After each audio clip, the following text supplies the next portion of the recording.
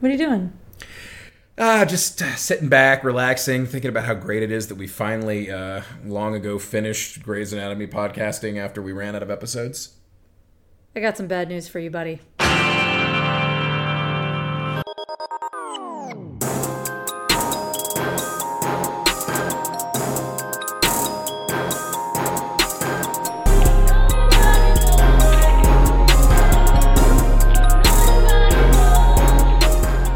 Welcome to A Hard Grey's Night. I'm Allie Goodman. And I'm Mick Amazed we're back. And yes, we are back! What?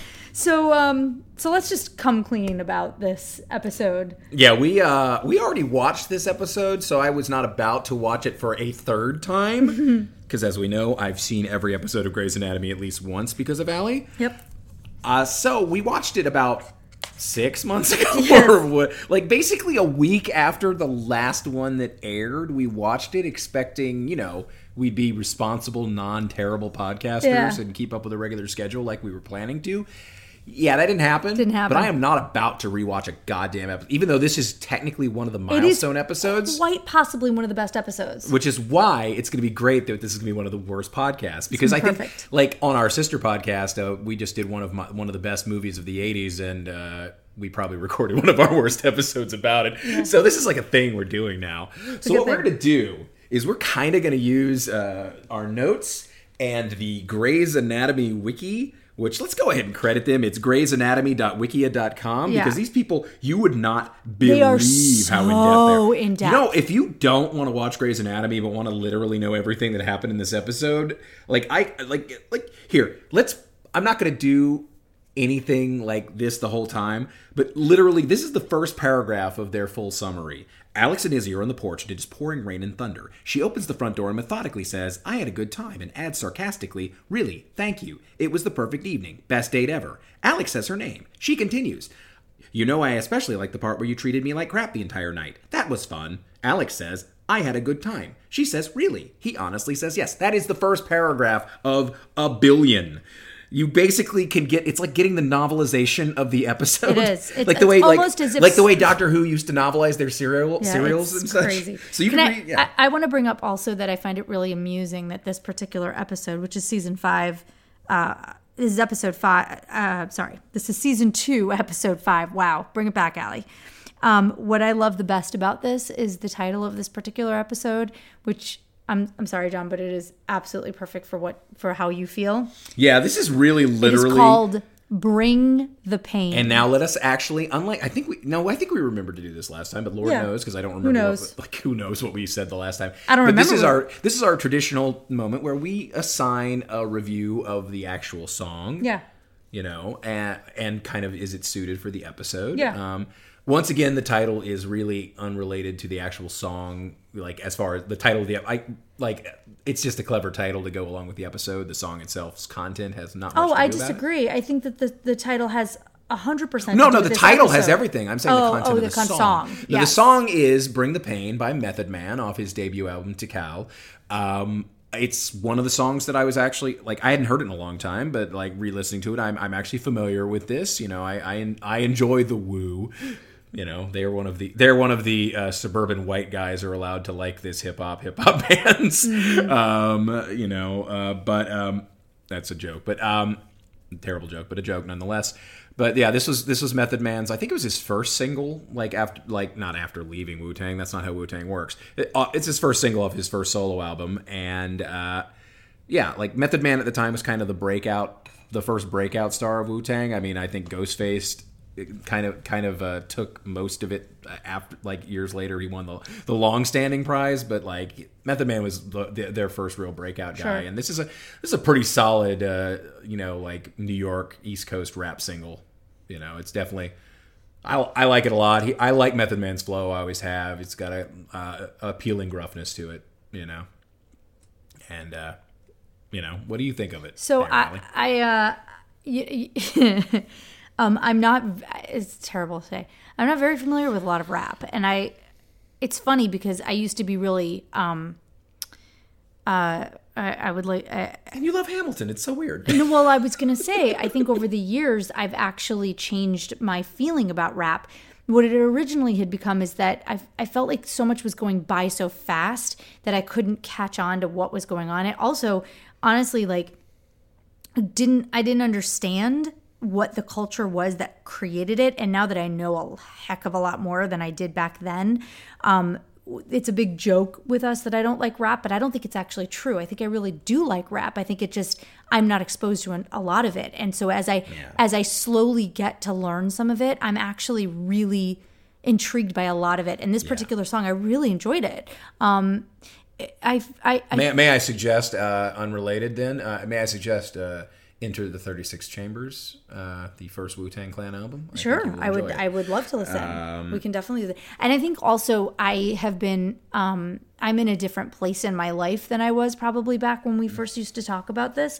And my listening to music is different, just the way that I do it. So I feel like I'm probably much more in a way where I can listen to music now. Yeah, I think I was back then. Even like when we were like, and I guess it's not, I say when we were first dating, like it was like really recently, but we've technically been together over a decade. Yeah. So, it's been a while. But yeah, when we were first dating, I know you were much more dismissive of the concept because I think you came out of it from, you were a musician. Yes. You were a pianist. You were trained in more like traditional Western melody-based music. Like the whole point of like having like, like beats with rhymes over it was less for you. Like the sampling bothered you at the time. It did. Like I think the whole culture of sampling, I don't think you got. So I get it. Like it was a different thing for you. Yeah. And man, I'm going to try and talk as much about not Grey's Anatomy as I can get away with. This is the plan. Which is really sad because again, this is such a good episode. This is actually a pretty darn good episode by Grey's Anatomy standards. It really is. It's the episode. It's an episode that really George comes into his own this episode. Mm-hmm. I think it's in a weird way because it highlights his weakness. This is actually a fairly strong Alex episode. Yes, because we start learning. Because we start he starts to become a human being and not a caricature. This is we're starting to get Christina and Burke's relationship is starting to flesh out, and we get the first of many attempts to turn Meredith and Derek into a Cheers Sam and Diane thing. Yeah, it's true. Which the show has mixed success with over the years. So let's talk a little bit. I guess since what we've got here is I've got to go. Get your notes. Yeah, they're right here. They're not too far. I just realized I didn't put them next to me.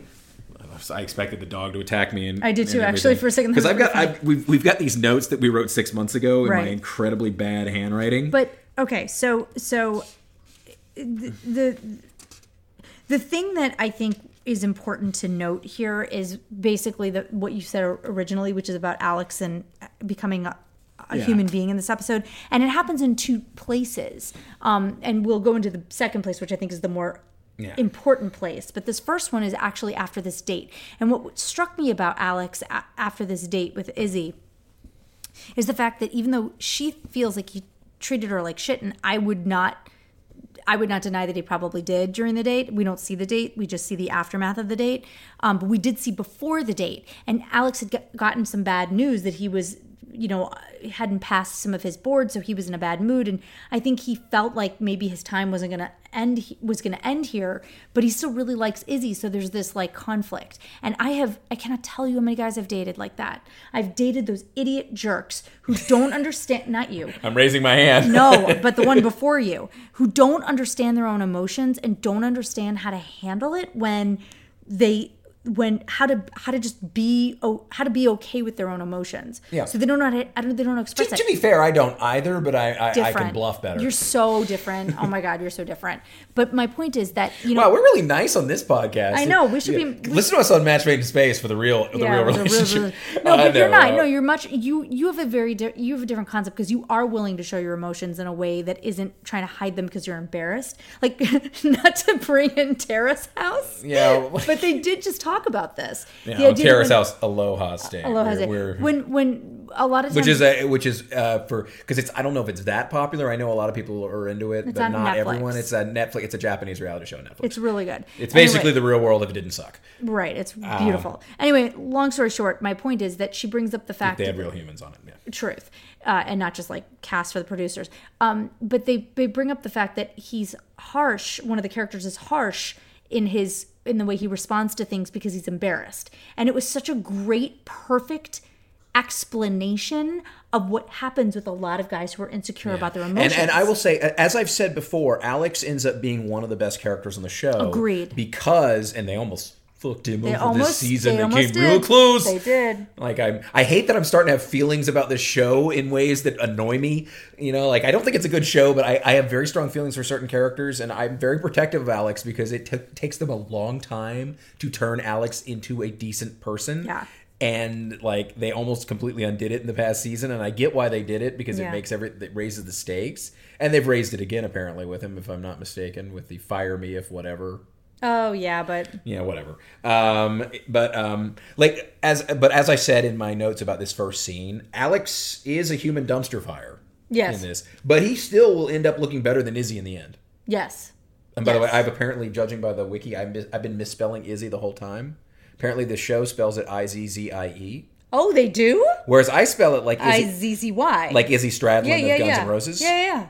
The coolest member of Guns N' Roses. So, with the possible exception of Duff McKagan. Yeah, if you see my notes, I spell it Izzy, so they're stupid. Yeah. But again, I'm not surprised. It is. Shonda really likes her weird named people. Thatcher. Yeah. Well, Izzy actually has... I think a normal... Isn't her name Isabel? No, it's Isabel. Isabel. It's not a weird... I don't know anybody, but it's fine. Because, like, Lizzie is... Well, Isabel is more... Well, I will say Isabel is... Well, Lizzie is usually spelled with an I-E. I think it's just... Honestly, I think it's just Izzy Stradlin from Guns N' Roses that's making me think... I've always spelled it I-Z-Z-Y. I-Z-Z-Y, usually, to be honest, though, that's usually a man's name. Like Maybe. Isidore. It's a Jewish man's name, usually. Maybe. Like... Yeah, Isidore is usually so. Unless you're Friz Freeling, then your Isidore's turned into Friz. So okay, so then let's move on. So then so Stevens gets Izzy gets. So then now we're back in the hospital. Yeah. There's a spinal implant. It says all.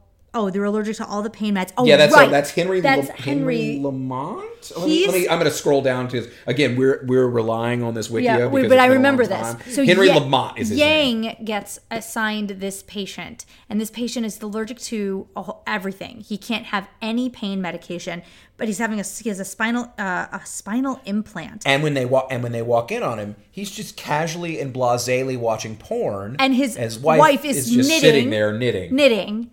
While he's watching porn. And I will say this, I very much was frustrated with this scene. Yeah. Because it feels really try hard. It's like, ooh, we're really going to be shocking here. Like, I like my notes on here, basically I wrote, oh, come on with the porn discussion. Because I think I remember it being like, chill the fuck out, Grey's Anatomy. We get it, you're being edgy.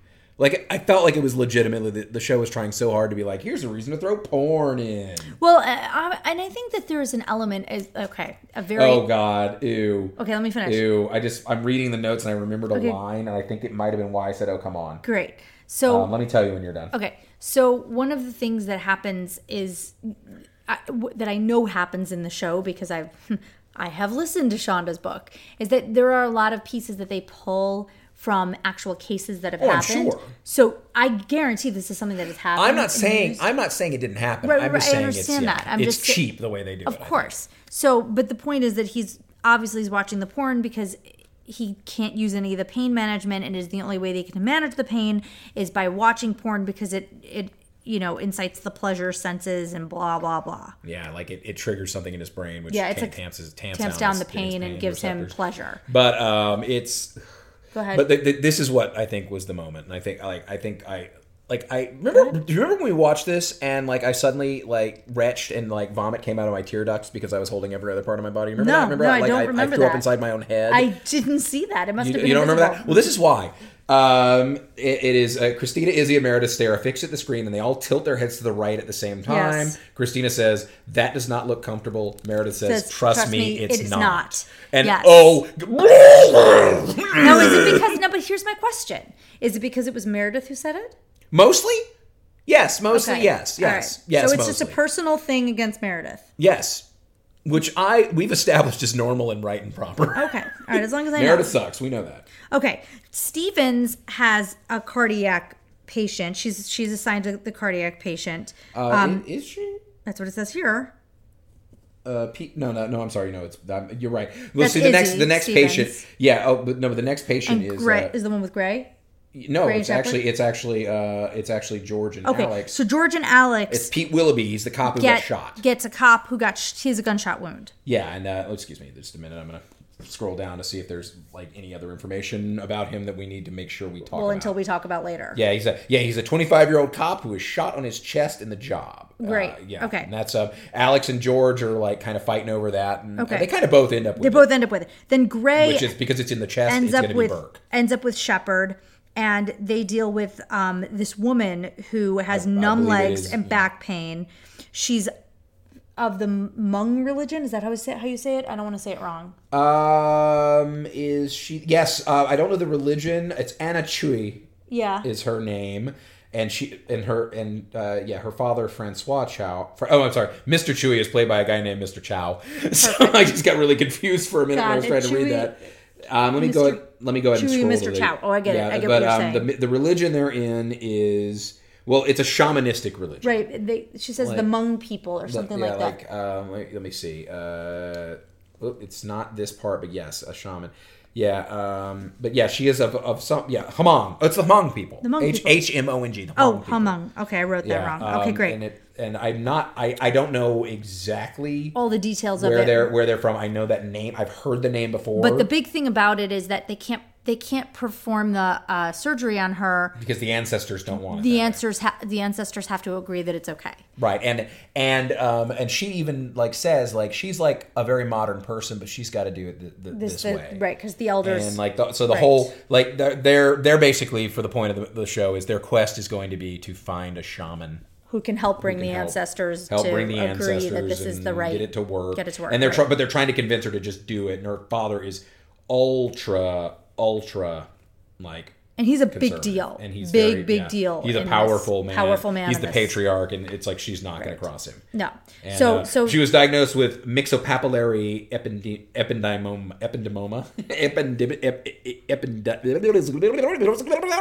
You want to try it? You're not going to be able to say it either, are you? Myxopapillary. Myxo. Oh, you're right. Myxopapillary. I'm fine with that word. Ependymoma. Ependymoma.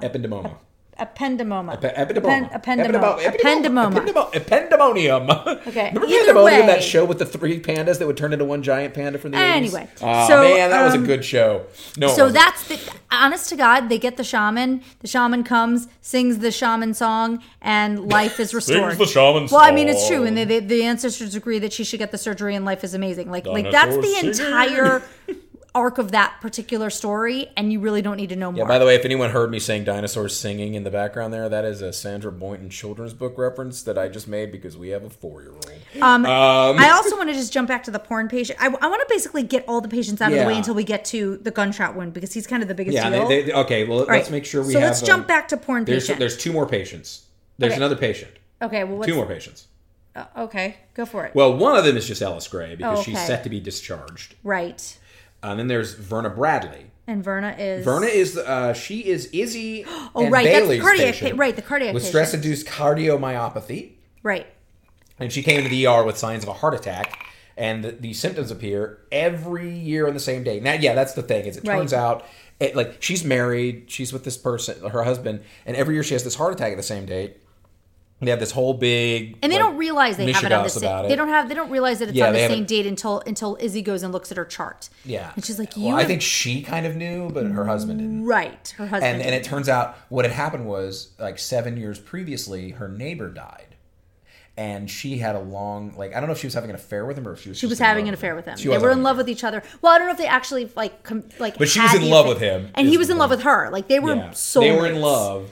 And they never got to really be together, and then he died. Right, yeah. And she was never going to leave her husband. It wasn't one of those things, but it was this moment of, like, they both knew that they were supposed to be together, but they couldn't. By the way, going back to Mr. Chewy or whatever, That's the guy from Lost. Oh, that's right. It's the guy he was the guy the doctor. The doctor from Lost who's in all those old videos from the 70s, and then they go back in time. That's right. They go back in time, spoilers. To the 70s, he's there like as an actual character. Yeah. But yeah, that's the dad. That's right. I forgot about that. Yeah. Anyway, I learned that. I went through my notes and actually looked it up. But as far as this patient goes, she remembers that it's the same day because she remembers that it was the day that this neighbor died, and she's heartbroken, and that's really what it is. Like, as he says to her later, she says, your heart is broken, and that's what's going on. Right. You're just reliving the same day. That's science. Well, actually, I think that, again, I don't think they pull this stuff for no reason, but whatever. Sometimes they do. Maybe they do. Anyway, moving on. So that's that patient, and it's actually a very sweet story, and I actually really thought that was... No, I mean, it is a sweet story. It is, actually. So Ellis Gray's getting set to be released. With the porn patient, let's go back to him. Yeah, so porn patient, Yang will not let him have his porn. As I wrote in my notes. No, the power goes out. The power goes out. So there's, as I wrote in the notes, and I feel like this is the name of a terrible album. The power going out is it's important. just the name for a... The power going out is important for later. Go ahead. I'm sorry. Say your thing.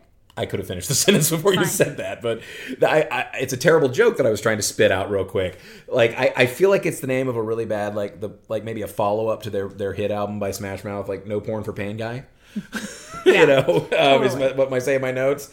Yeah, there's no elevator due to the power going out, and that'll come out later. We'll get to that later.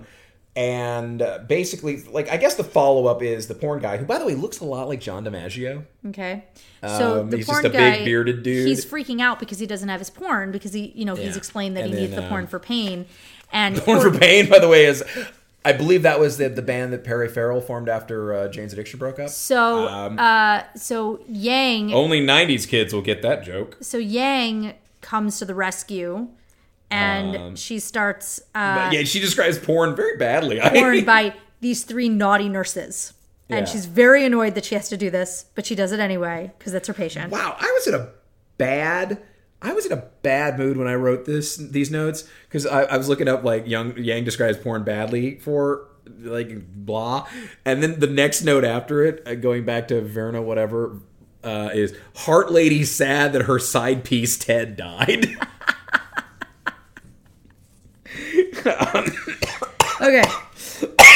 I just died. Before we get there to the big part of this entire thing, I would like to say that there were 2 duck sightings. Yes. Purple Duck was in the heart attack room. Oh, I didn't write the ducks down. Hallway, and there was Purple Duck was also in the hallway. Oh man, that Purple Duck gets around. All right. So going back, let me see. Let me go through my notes to make sure real quick that we don't have anything other than I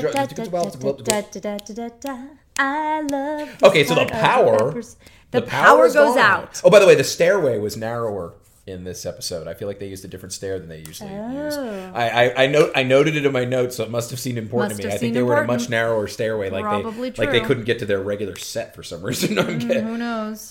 So basically, as usual, we know that George has, in the last few episodes, George has been a fuck up. Choking. He's been choking bad. And so Alex has been is the one who's put in charge on this surgery.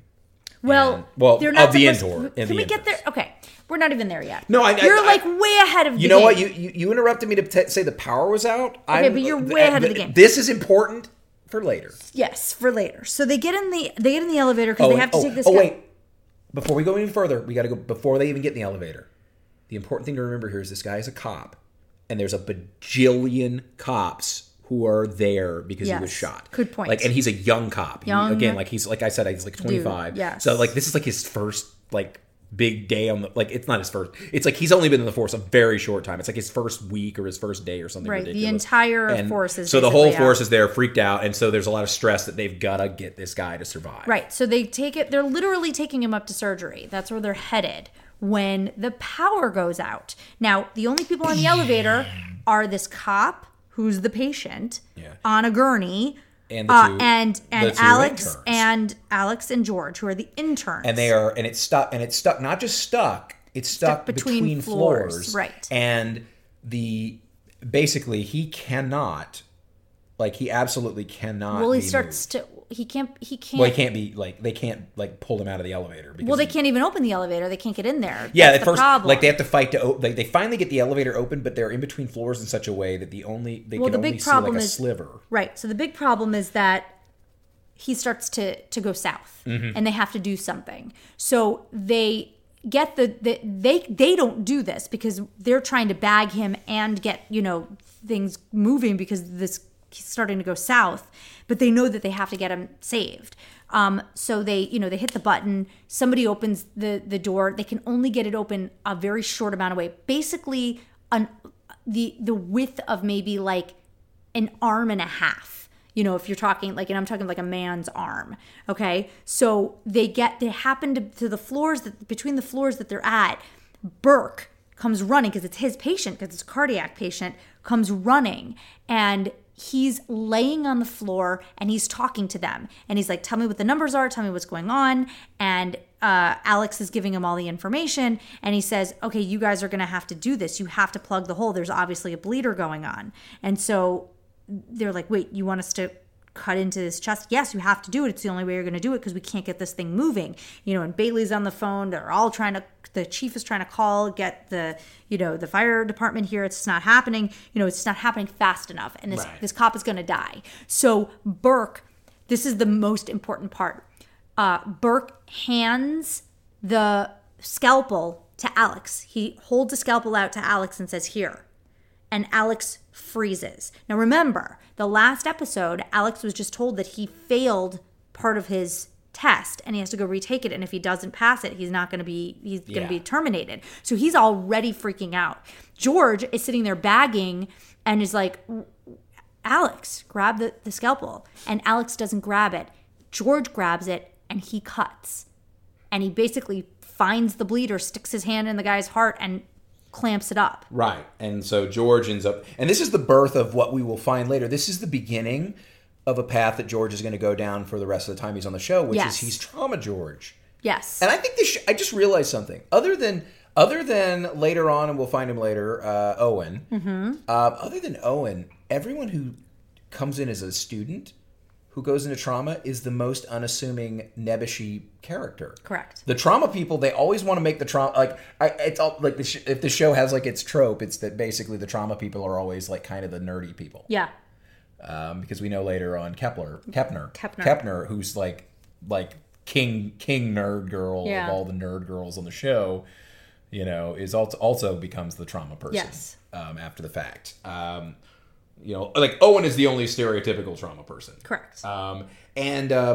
Before, I know this is going to be a short episode because we've kind of already gone through everything other than a couple of personal things about the show, like personal relationship stuff. I think we should, so do we want to move to the personal relationship stuff? Well, yeah, just a second. I just want to we'll close it out. We'll wrap it up. So basically, what happens here is that George gets this reputation. All of a sudden, the nebbishy idiot who basically became the 007, as they call him. 007, the whole thing. He all of a sudden becomes the hero. He not only saves George stuck his finger in a dude like the Dutch boy stopping the flood from the dike. Literally, he's sitting there with his finger and he's like, I'm touching a heart. I'm touching a heart. And what the biggest important part about this is that Burke says to him, George, you just flew solo. You don't fly solo as an intern. No, that's something that residents don't even get to do until near till they're established. You not stick your hands in someone's heart as an intern. That just doesn't happen. You're basically a civilian with a little bit of more knowledge, So the fact that he that would huge. Literally that would be if you've if you're in flight school and you've been up once or twice in the passenger seat and been allowed to hold the wheel for a moment. Right. That would be if the pilot put on a parachute, jumped out and said, "Well, land this puppy." Yeah, right. He's George is not George is flying 100%. He's talked through. It is right. Burke talks him through. But it is it is 100% like those 70s disaster movies where the person who's not a pilot has to land the plane with the tower. Well, and it is what happens. It is what happens when you fly solo in a surgery. The attending is there. Yeah. God forbid something happens, but they're not. But in this case, the attending can't reach. Right. He literally can't get in. Literally, there was no way. All Burke could do is say, "Don't do that." Yeah. Yeah. Or do that. but he couldn't. And it's all by actually... feel too. So he has to Yeah. go by what he's feeling. So it was really interesting. So anyway, the point is that George becomes kind of famous for this, and you hear down the road later on in other episodes the heart in the elevator guy, and that's so George. like he and that's like a major like the MGM movie scene switch for them is now Alex is the guy who choked. Yes. Like, and Alex was always the arrogant, I'm so much better than you, George, and Alex and George have a very contentious relationship throughout the show. Like, there's some pretty amazing moments to come. Although, has George done, have we met the infamous nurse? I don't remember anymore how I can't early even remember. on. I can't remember who's Maybe we with have where. already. I can't remember. Anyway, doesn't even matter. Re-listen to the episode and call in real quick and let us know. You're right.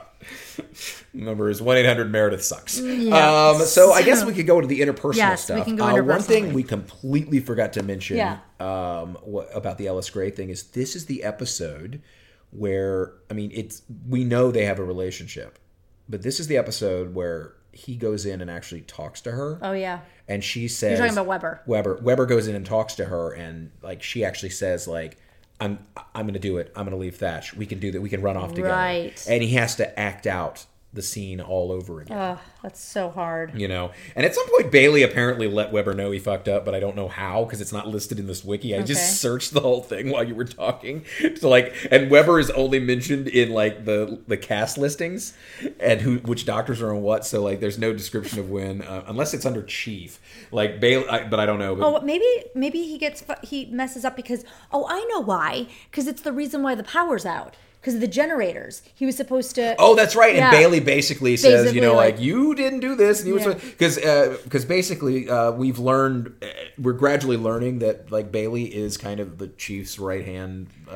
She's the work wife. Yeah, she's his work wife, and she is the one who actually like keeps all the things running, like the little details. Yeah. That he, while he handles the big picture. Correct. And so, but Bailey gets away with totally like Bailey also apparently at some point gives Meredith shit about something, which is delightful, but I wish I don't know how. It probably has to do with Shepard, and it probably has to do with her being like, now it is a problem. Now it is it is in my business. It is dealing with my work time. I come to work and I don't want to deal with your personal shit. Right. I'm sure that's what it was about. Because that happens at least once or twice. Yeah. And the song, I'm guessing it's I Hear the Bells by Mike Doughty. Uh-huh. But the song, when George is doing the surgery, sounds kind of like if Tusk by Fleetwood Mac was slowed down. It's a very odd piece of music to my ears. Let me see. Some other, I guess some interpersonal things we need to get to is Meredith is now on hold with Derek. Yes. Like she's insisting that she's not going to get involved with him right now. Mm-hmm. So, and I think, and Alec, fuck you. Meredith goes to the bar at the end, and basically she's going to getting drunk, and Joe's like, Derek will come any minute, and Derek is actually just sitting there. Like apparently, and Addison walks up to him and says she looked at him the entire day. He stands up, well, you found me, and she asks if he's going to sign the divorce papers or not. Right. And basically, so he never shows up. Meredith is at the bar by herself, and right, because she did the pick me. Yeah, she. That's me. Yes. We didn't talk about that. Yes, I was. You know what? I wanted to talk about. She says, "Love me, and it may be the lowest point in all of human existence. Mm-hmm. It is the worst acting. It is. All right, look, I'm a little too hard on Ellen Pompeo probably a lot of the time. Yes. And I'm only saying that so that we can be clear here that I am saying this with all due consideration. This is the worst acting I've ever seen. And I have actually judged middle schoolers doing scenes. This is the worst acting I've ever seen. It's god-awful. It's not my favorite. Oh, and there's a flashback. There is? There's a flashback. Meredith has a memory about the carousel. Oh, that happens This is the first appearance of the carousel. Oh, wow. Which is a big deal in her life Carousel later. keeps turning. Yeah. That's a mantra that Ellis Gray says a lot. Yes, and this is the carousel. Let's just put this in as foreshadowing because it's gonna be 60 episodes before the carousel, maybe more before the carousel really comes into its own. It's true. As a thing. I was pretty impressed that it came out that early. I was like, holy shit, the carousel! I forgot it came out that early. So yeah, Meredith says she loves me. That's really crappy. And when there's a scene where Kate Walsh is watching everything, and it's just like I just had to be like, and remember, I'm totally on team Addison this season. Like this rewatch, I like I said before, like I think I said the first earlier. I didn't care that much about Addison the first time around, but I am totally on her team this time around. Addison's great. But like Kate Walsh is just quietly standing there being better than Meredith, and it's just like, Derek, what are you doing? She's even better with her coffee acting. Yes, I know, so good with that. And then Burke still doesn't really quite know what's going on in his relationship with Yang, and like my final note on this whole thing is that Clueless Burke is still the best Burke. Yes, I agree. Like there's something Isaiah Washington when he has this like his teeth are kind of like he has this like teeth up like he's exposing his teeth and he just sort of has this like gape jawed look of like what? Yeah. That like he's this because like he is this guy who's like he's a tall handsome man who's got this gravitas to him normally, but man it's so great to watch him be like. Yeah, when he's completely confused. And it's like true. and Yang has him completely with his big confused. turtlenecks. Yeah. Oh. Awesome. So that was we actually did pretty good. And that's right. And and what happens is Christina comes in and she Burke's in his. This is what happens actually. This is why I want to explain it because it's actually finish it out. She's rolling her eyes, even though I'm the one talking about her beloved Grey's Anatomy. Finish it out. What happens is, it's the end of the episode. Burke is passed out in the attending like sleep rooms In the bunk bed, and she just barrels in, turns on the light, slams the door. He wakes up, and she says, "So here's where we are. I work too much. I'm competitive. I'm always right, and I snore." And he's like, "What?" And she says, "I'm trying here." And he's like, "What?" And she says, "Okay, we're a couple. Whatever. Don't make a big deal about it." She turns, walks to the door, holds the door up, turns around, jumps in the bottom bed to reach him, and kisses him. They both smile. And she leaves. Yay! So that's what he was confused about. Great. I just realized it's kind of important is that they are now officially a couple. And that is everything I know about this episode. This is going to be probably our shortest episode yet. I don't know, actually. Finally, an episode that's shorter than one of the actual episodes, but not by much, minutes, baby. Yeah, but we're normally we're at 50 minutes. Are we? Well, maybe I don't know. I don't know. We managed to talk a lot. Anyway, because we went on a whole side tangent about Wu-Tang. We did, which was nice. Okay, so anyway, yeah. So I guess we're trying to come back. We'll actually I guess I'll watch season 2, episode 6 with you soon. Yes. And if you are interested in our sister podcast, Match Made in Space, we are back with that too. By the time this airs, we already recorded the next episode of that. That's episode 29. It's Roadhouse, which again, one of the great 80s classics. I've been editing that, and I'm not going to lie, I'm a little lackluster on that episode. I'm kind of low-key in a weird way that, like I can't believe I'm as low-key because I love that movie.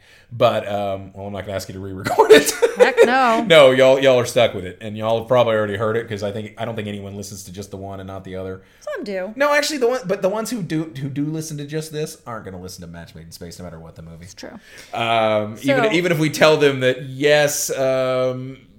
Weber's wife is in some of those episodes, to the Infinite Power. Right. But anyway, so this is. Well, yeah, you want to actually? Tell people. Yeah, we are located. You probably found us on iTunes, or you found us at not Match Made in Space at hardgraysnight.com. We actually have a Facebook page that I never check that people occasionally look at, and I feel bad. Like, I feel like we should do more with it, but we aren't so far. Maybe we will. If you want us to, let us know. You can send us an email at hardgraysnight@gmail.com. You can find us on Twitter at hardgraysnight. You can find Ali on Twitter at ALI_Goodman, and she will gladly say positive things about Grey's Anatomy with you. And you can find me at Hitler Puncher, and I will gladly bag on Grey's Anatomy with you, whichever one. And I will bag especially hard on Meredith. I probably won't have bad things to say about Addison, but totally, that's as may be. And maybe since it's going to be a long time before we discover it on this show, but maybe we can learn the weird dichotomy that every sister that Meredith Grey has is so much better than her for me. Right on. I guess that's it. Thank you for listening to our not so triumphant return. We hopefully will be back very soon with the next episode. We're trying to get back on track after a very long hiatus. Yes, the longest I think we've had yet. Yes, on any of our podcasts. Yes. I guess I don't have more to say. So, great. Well, so this has been a hard Grey's night, and we're signing off. Kiss off.